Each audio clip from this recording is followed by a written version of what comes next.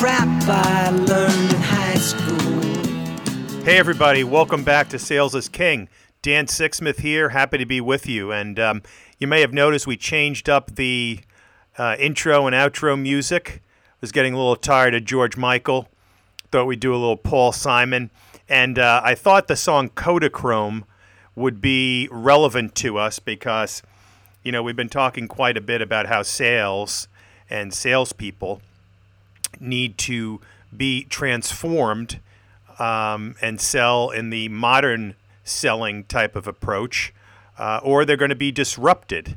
And when we talk about some of the companies that have been disrupted, Kodak is certainly one of them. Different companies that didn't read the tea leaves, that didn't see change coming. A great company that created change, but unfortunately ran aground, like the Blockbusters and Toys R Us and Sports Authorities. And I'm really happy that some of my colleagues who are out there in the kind of sales coaching and consulting space have adopted this and have been running with it. So I think the more people that are out there speaking about it, certainly the better. So yeah, Kodachrome, baby. So let's do a little housekeeping, and then we're going to get into today a very important topic, and that's closing the deal. Closing, right? The most important element of selling today, perhaps. And we'll get into this. I've got some interesting data for you, and I've got some interesting studies to talk about and some interesting approaches. Housekeeping. Thank you once again to everyone who listens regularly, who has subscribed, who has written me a review, who has written in, commented, etc. Appreciate that. Just want to ask you, if you're new and listening today, please hit the subscribe button after you listen. If you enjoyed it, please forward it to your friends, your colleagues that may find it valuable. So that's number one. Number two is I've been doing just about almost everyday videos on LinkedIn called Sales is King Tip of the Day. Tune in to check those out. Leave me some comments or likes. Send me some notes on the certain tips that you might want to hear. We're doing it on LinkedIn. We're doing it on Facebook. We're going to start doing more lives. I'm going to be doing some Facebook lives, some Periscopes, some YouTube lives, Instagram lives. I think that's a very underutilized medium right now for companies and individuals looking to continue to grow their following and to spread value out there. Cool. Last housekeeping item. If you are a salesperson and you need help and you want to chat with me, by all means, reach out. dan.sixsmith@gmail.com. Let's talk. If you are a sales leader, a business owner, an entrepreneur, a VP of sales, if you are looking to improve your results, let's talk, okay? A lot of this stuff that we are preaching, I am working with teams to put into practice, and it is working. It is moving the needle. So let's talk. Send me an email, and we can do a little high-level consultation, certainly free of charge. I'd be happy to help in any way, shape, or form. Cool. Fantastic. So let's chat now about something that all salespeople hold tried and true. Sometimes it's a little intimidating when we hear the word closing. You know, we have to close the deal. But let's think about it, really. I mean, if we don't close, we don't sell. You know, I mean, there's no sale. And all the work we've done up until that point could be months' worth of work. It basically amounts to nothing. We've got to get on the scoreboard. We've got to ring the cash register. Great quote from Grant Cardone. Closing separates those who have from those who don't have. It's well established that, the closers, the salespeople that are comfortable closing business, are the ones that do the best. Those that close, those that can handle objections, are the ones that move into the elite versus the others in the kind of large group of what we might want to call mediocre, or that 55%, that 45% of sales reps that are not hitting quota. So when we think about selling, selling to me is all the work we're putting in, the question asking, the emails back and forth, the pitches, the conversations, the follow-ups, the documentation, the paperwork. But at the end of the day, closing is finalizing the deal, making sure that value is transacted between two people or two organizations. And closing puts money in your pocket, in your company's pocket, and also in your customer's pocket, because what you're selling them is going to be adding tremendous value. So different words that come to mind in successful closing. Respect, to me, is number one. There's got to be a mutual respect between the salesperson and the buyer. Credibility, number two. The salesperson must demonstrate credibility before a buyer will buy. Number three, persistence. Let's face it, very few deals close on their own. Very few buyers are knocking down your door to say, hey, let's get this done now, Dan. Man, where have you been? We've been dying to buy this. No. So persistence, key. Assertiveness, right? Are you leading the buyer to the close? Or are you kind of laying back and letting the game come to you? And then lastly, confidence. The buyer needs to read confidence all over you before he's going to make a move and buy from you. Last point, but also very important, accountability. We must take responsibility and we must be accountable. Just like we take responsibility and accountability for the sale, for the commission, for the bank account, for the home run, we also need to take accountability for the strikeout or for the swing and the miss, for the miss deal. That's all on us. We might want to say, oh, it was this, or oh, they did this, or oh, they did that. But if we don't take accountability of the misses, of the deals that don't close, we'll never get any better. And then lastly, everyone loses when deals don't close. You lose, the buyer loses because they don't get your service. Ultimately, we want that buyer to take action. We want that exchange to occur. And, when we talk about all of this malarkey about, salespeople, million salespeople losing their jobs, to me, deals don't close themselves. Now, some transactional deals may close themselves, but today there's so much complication involved in a B2B sale. Whether you want to talk about the information, the number of vendors, the number of people in the buying committee, the pricing structure. So very few deals close themselves. Yes, buyers may do research, but they need salespeople to come in and deliver clarity, to gain understanding, to lead them to the proper solution that's going to solve their problem. So, closing is critical. Salespeople are the only ones that are going to do it. And it's a way for each of you to create value. And then remember also, and I can't recall which of my esteemed sales consulting colleagues said this. I'm almost positive it's my friend Jerry Acuff. But, he said something that's very important when we think about selling, that and it's this: buyers think they know what they want, but they really don't. Buyers think they know what they want, but they really don't.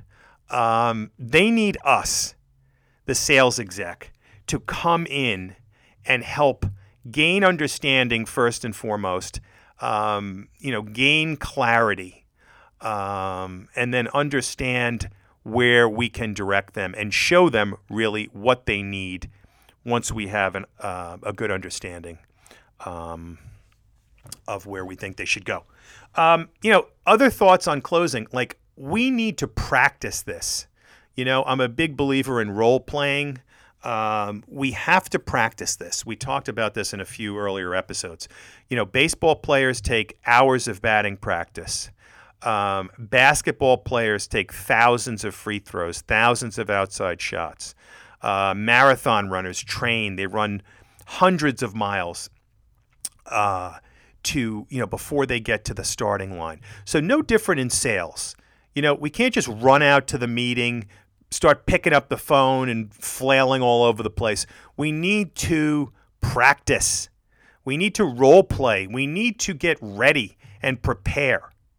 We need to know how to hit that curveball. We need someone to throw us 100 curveballs. So let's think about that and think about how you can engage with a sales coach, a sales trainer, or work with your sales management to do this. So, I wanted to talk about a couple of other thoughts, and then I'm going to go into some interesting numbers, an interesting study on why closers fail.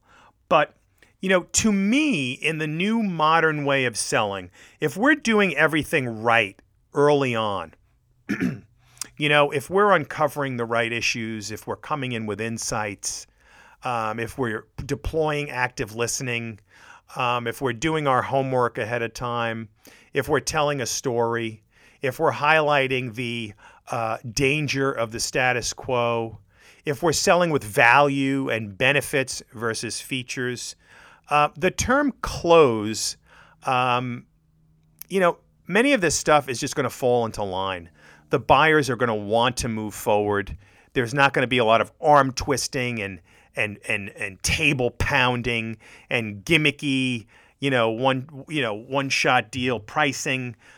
So I think it's important that if you look at and listen to many of these other episodes and read up on what modern selling is all about today, I think the close fits in very nicely, and you'll have your meat quite tenderized. Of course, you still have to ask for the business, but it shouldn't be as difficult as you think it might be. We have different types of closes today. If you've read The Perfect Close by my friend James Muir, if you haven't read it, you should read it. And he uses a very simple phrase along the way in these sales conversations to really get the buyer to, almost close themselves. And the phrase is, does it make sense to? Think about that. Does it make sense, John, to schedule the kickoff? Or does it make sense to get you a proposal? Does it make sense to, get your signature at this point and move everything forward? By asking if it makes sense, it gets the customer to let you know if they're in agreement with you.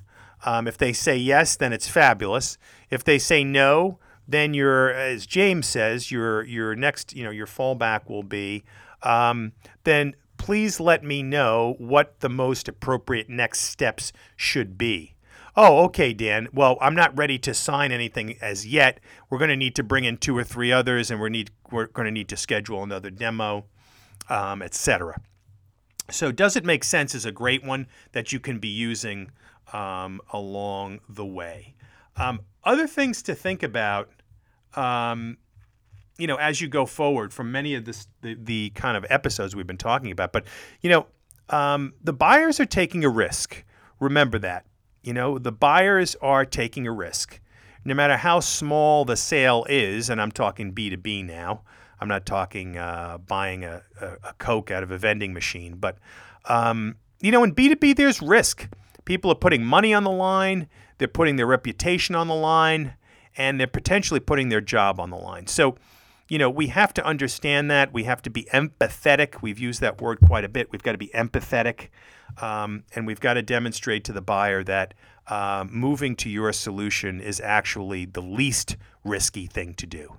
Staying where he is today is actually the most risky, and that's one of the great things that we should be able to do. The other thing is certainly have your case studies, have your proof points available. Customers like to see that you've solved this problem in another industry. In the same industry with another account or competitor. Or some bottom line numbers, We've been doing this with XYZ account and they've been able to save X amount of money.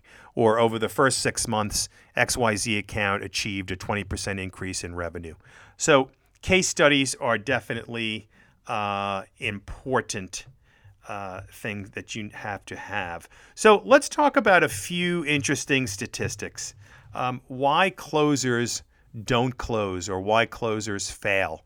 There was a recent study out on it. I've got to get you the link, and I've got to get you who it was by. I do a lot of reading, so but I will dig it up for you. So number one, why closers fail is they just don't ask. They don't ask. Come on. How can you not ask, you say, right? But, there's a lot that goes behind this, Sometimes we're on this likability kick, Everything seems to be going well, and why do we want to ruin it by asking for the business and upsetting the prospect? No, not at all. We have to ask. The only way the prospect is going to benefit is if we get that deal closed. So we must ask for the business. Number two reason why closers fail is that they fold under pressure. So, yeah, that's a good one. So sales is a pressure game, let's face it. Sales is a pressure game. It's 2 outs in the ninth, runner on base, and you're down. You're at the plate with 2 strikes. That's sales. Time is expired. You're down by 2, and you need to hit 2 free throws to put the game in overtime. That's why we're in this business, guys. Sales is not easy. If it were easy, everyone would do it. And not everyone does it. Not everyone likes to do it, so it's not easy. So there's going to be pressure. We need to be able to take that pressure and turn it into energy. It's okay to be nervous, It's okay to be concerned, but let's harness that pressure and turn it into energy and turn it into a win. And again, if we're doing all those other steps along the way, the pressure is going to be greatly reduced when we come down to the point of asking for the business, because we've already demonstrated so well to the prospect why this makes sense for them. Reason number 3 why closers don't close. They don't believe in themselves. And guys, buyers can see this a mile away. You have to believe in yourself. You have to sell yourself. First and foremost, you're selling yourself. Okay? The buyers are looking at you. They're listening to you. And if you're not believing in yourself, it's going to come across. So you must believe in yourself, your product, your company. That is a given. Without that, we have nothing in sales. Number 4 is don't believe in their product or service. Okay, I got a little ahead of myself, but it is a must. You must believe that what you are selling is of tremendous value. Whether it's a product, a service, a solution, you must believe that it's going to be a tremendous value to your prospect. If you don't, forget it, because that's going to come across also. And I'd suggest maybe you go find another company, another product, another solution. Number 5 reason why closers don't close. They underestimate the effort required. Underestimate the effort required. And I believe this. Think about some of these deals you've been wrangling with for months, maybe even years. All of the different stakeholders, all of the different players, the follow-ups, the meetings, the rescheduled meetings, all the hoops you have to jump through, all of the personalization efforts. There's a ton of work involved. And sometimes what we do is we just bail. And we're like, I don't think this is going to close. But so when we think it's going to be easy, when we underestimate the effort, we put ourselves on the wrong track. So know going in that, this could be quite a process here. But I've got to hang in. I've got to keep delivering value along the way. I've got to keep myself at the top of the list. And when they're ready to go, they've got to turn to me. Number 6, I put this one in myself, is why closers don't close. They don't raise the stakes. If you remember back a zillion episodes ago, we talked about raising the stakes comes from a great book that I recommend to you called High Performance Habits by Brendon Burchard. How extraordinary people become that way. I love it. And he goes into a lot of detail around this. But one of the key characteristics of these high-performance people is that they're able to raise the stakes. So in other words, before an event,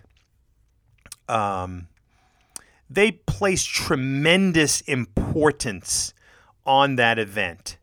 And they get so geared up for it that it's almost like it's life or death.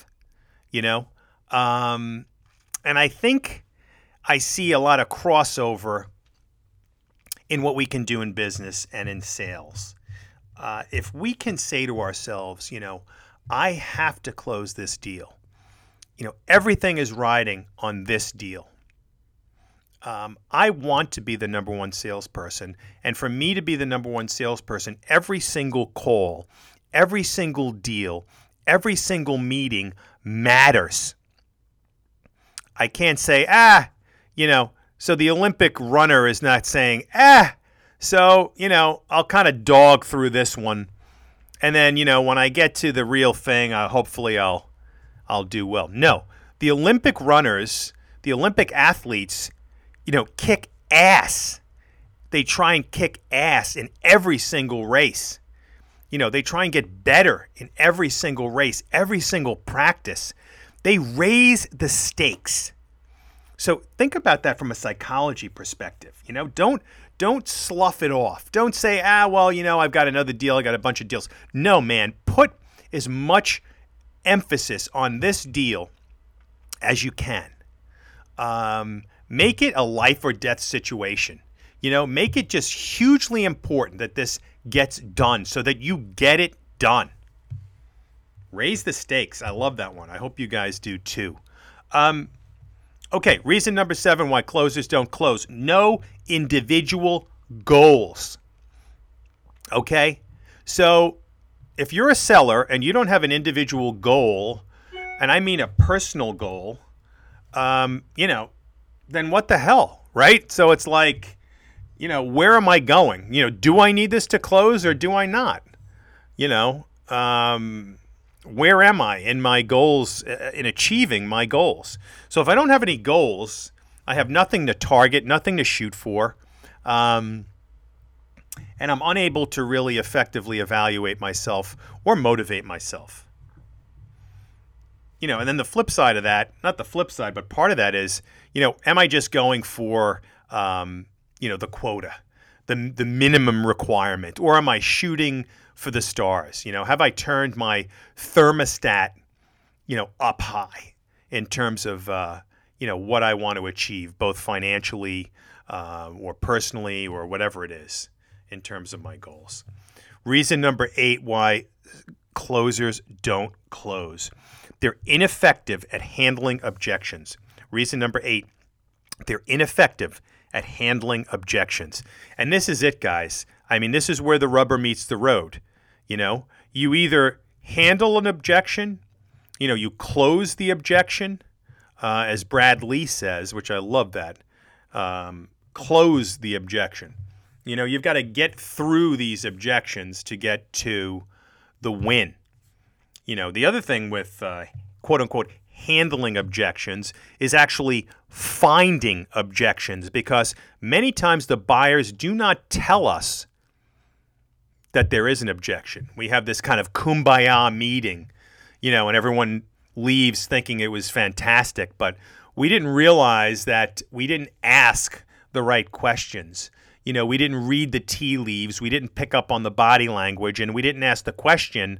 It seems to me like you're a little hesitant still. Help me understand what we didn't cover, or, help me understand what it's going to take to help to have you move this deal along. And just as an aside here, before we get to another, something just popped into my head. And this came up the other day in one of the trainings. We've got these buying committees. We've got the quote-unquote, point man, who we want to kind of turn into the champion. Corporate executive board calls them the champion.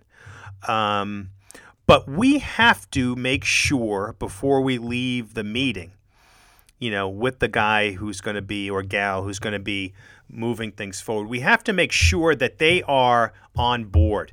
We have to ask the question, John, do I have your commitment to recommend us to the rest of the buying committee? Do I have your commitment to get us the next meeting with the key decision makers? You've got to establish that.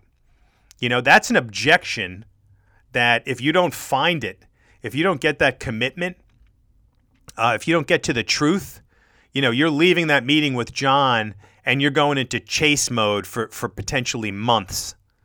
And suddenly John's not answering. Like, what the hell happened to John? Well, we never asked John. We never asked for John's commitment to move us along in the process, to advance us. And we never got to the real reason. We never asked John if there were issues. So very, very important. Number 9 reason why closers don't close is not enough training. We talked about this earlier.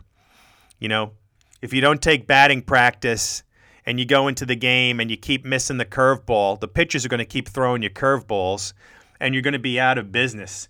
You're going to be out of the league pretty soon. So you've got to practice. We do this role playing. I'm a big believer in it. It helps tremendously. It helps the team see what their colleagues are doing in terms of tactics, style, and it also helps keep you sharp. And we work with teams, particularly the Sales is King group here. We work with teams to get them ready, because I'm a firm believer of being prepared for anything. We know what's going to come up. We know what some people are going to be throwing at us. We know what these objections are, and we've got to be ready. Last one, number 10, and I made this one up as well from my own knowledge and research. The number 10 reason why closers don't close is they accept the term no decision. And I talked about this in a previous episode. Corporate Executive Board invented the term no decision in their book, The Challenger Sale, which, by the way, is a great book. You guys should read it. Matt Dixon and the gang. Basically saying that modern selling is not glad-handing and backslapping and likability. It's all the things we've been talking about. But the term came up, no decision. The client decides to not make a decision. I don't like that term. So, and I think accepting the term is dangerous. If someone is not making a decision, this goes back to one of the earlier points we made just today. It's taking accountability, accepting responsibility. If my prospect is saying we're not going to decide, which first of all, I've never heard them say that. It just says that we're going to stay put. That's what it means, It means that they're not making a decision with a new vendor. Okay, so that maybe makes a little bit more sense. But to me, no decision is a decision, and it's no. We're not going with you. No matter how you slice it, you know? I mean, when you go in and talk to your sales manager, do you think there's going to be any, extra bonus points for, some deals that were no decision deals versus deals you lost? I don't think so. It's a loss. If it's not a win, it's a loss. I mean, we have to be that brutally honest with ourselves in sales today, or, we're just not going to push ourselves to succeed. So do not accept no decision. If there is no decision, it should come back on you, and you should say to yourself, I have not demonstrated enough value. I have not demonstrated enough value, and I have not demonstrated enough of the perils of the status quo to my buyer. It's as plain as simple. If you can uncover this, if you can get back in and repitch and reposition it, you can get the buyer, as Jerry Acuff says, to make a different decision based on new information. So you can give them some new information that can get them to make a different decision, which will be hopefully a decision in your favor. Wow, okay. That was pretty good. Hopefully you guys enjoyed it. It comes from a deck I put together, and I think it's an area that we have to keep talking about because there's a lot of good new techniques and styles that are coming across today when we think of the modern seller and the importance of the close and how we handle and execute the close in our sales process. So that's it for this week. Hope you guys are doing phenomenally well. Keep at it, man. Keep staying positive. Don't let any negatives get in your way. Keep believing in yourself. Listen to podcasts out there. Read books. Stay current and build confidence. And until next time, Dan Sixsmith for Sales is King. Peace.